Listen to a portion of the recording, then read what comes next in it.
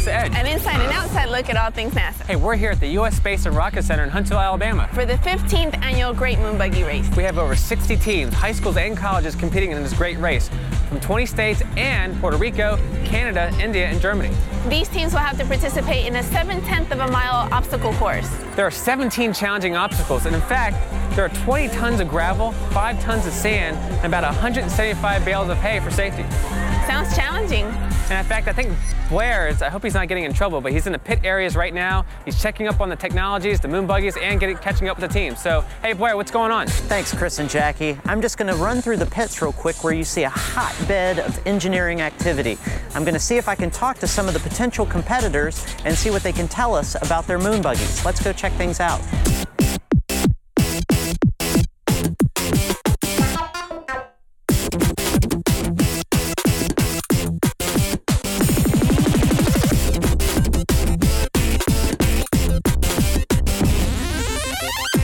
Hey, we're here with Brian from the winning team, 2 years running now, is that correct? Yes, sir. Just a couple of quick questions. As you prepare for a race of this kind of magnitude, what are the concerns you have going in to keep up that winning tradition? A lot of exercise, a lot of focus, make sure our buggy's good and strong. So you're a driver then? Yes, sir. All right. This is actually my first year in it, and I've been practicing before Christmas. And the design process, I mean, do you do all this first with drawings and diagrams? Yes, we designed it on CAD and sketching before we designed all of this. And it was very useful using a computer program to design because you can see your limitation into the 4-foot box. One of the great things about the Moon Buggy Race is the international teams that show up. I'm here with Mr. Cruz from Puerto Rico, representing the Puerto Rico team, correct? Yes, now this is your first time competing, correct? Yes, sir. This is our first time. We have competitions in Puerto Rico, and then we came out ahead of everybody else. We're here with Rishma of the German team, and could you take me through the Moon Buggy and sort of explain some of its features for us? Okay. Here's our camera. Okay. Oh, that's real. Yes. And is that fully functional? You can take pictures while you're racing? Great. Yes, so also with the telemetry. This is a, it sends a frequency that you can see there, so you can see every time where the moon buggy is. Oh, great! Yes, with a like a satellite. Right. How does you have a coach, I understand, or a teacher advisor, correct? How does he motivate you guys to get you into that mental competitive state to simulate the moon buggy race? Does he tell you you're running out of oxygen or something like that to get you to, go faster? Hey, you're running out of air. You've only got a limited time to get back to the lunar hab, or he'll use the other team members. He'll be like, he ran faster and you got to beat him and stuff like that. Sometimes they would be at the welding shop until midnight to finish all this work. But now it's paid off. You're here at race day. And it's race day and we're ready to go. So as you can see, it's going to be a very exciting race day. There's lots of technology, lots of ideas being presented on the racetrack today.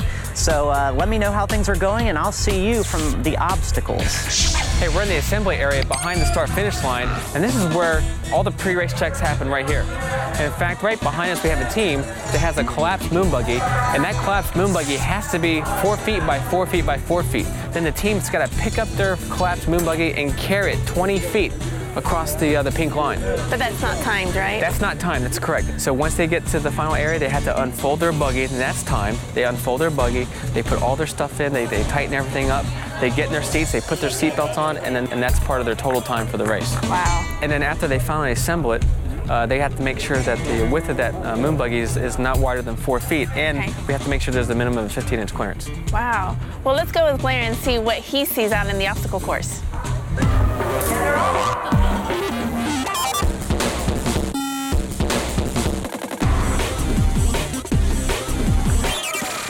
Wow. Yes, ladies and gentlemen, that's affectionately known as NASA Edge. Now, the reason we call it that is if you don't hit that corner right, you get an inside and outside look at your moon buggy. Whoa, whoa, oh.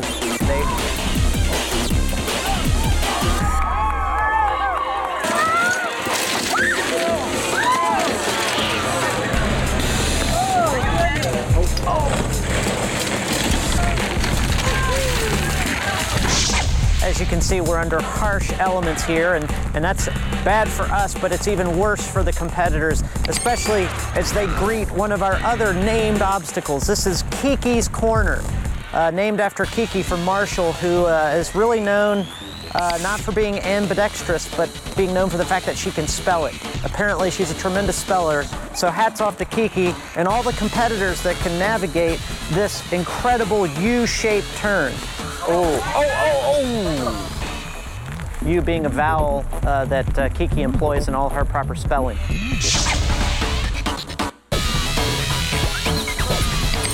They are now approaching one of the more daunting obstacles here at the Moon Buggy Race, the Shackleton Rim. But not many competitors can handle it. That's right, folks. That is the Shackleton Rim. Okay, this is the last of the obstacles, named obstacles, the San Antonio Sand Traps. Essentially, one of the strangest shifts in material in the race so far. It has stopped a lot of teams.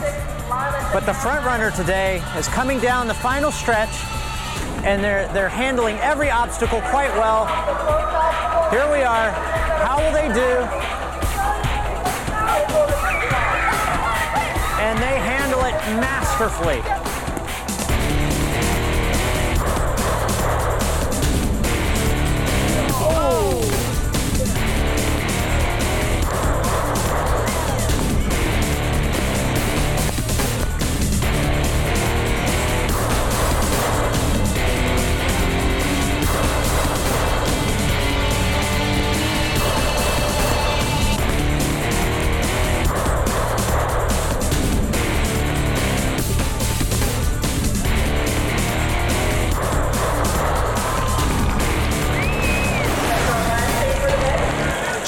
The 15th annual Great Moon Buggy Race has come to a close. I hope you had a great time seeing the high school students go through the obstacles.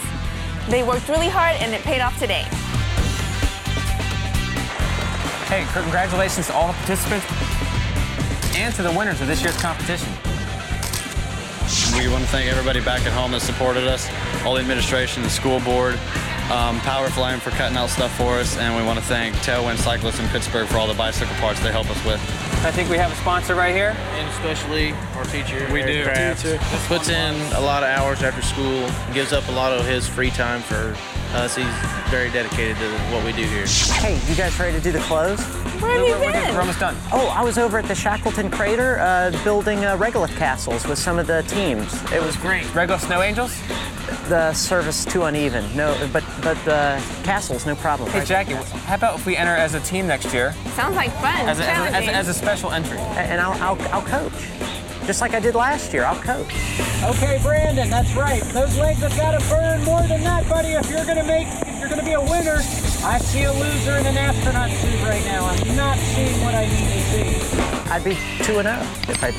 We'll find somebody else. Okay. Hey, you're watching NASA Edge. An inside and outside look. At all things NASA, from a coaching perspective, why would you even doubt me as a coach? We'll see you next year. Bye. I had a great track record. My track record was impeccable.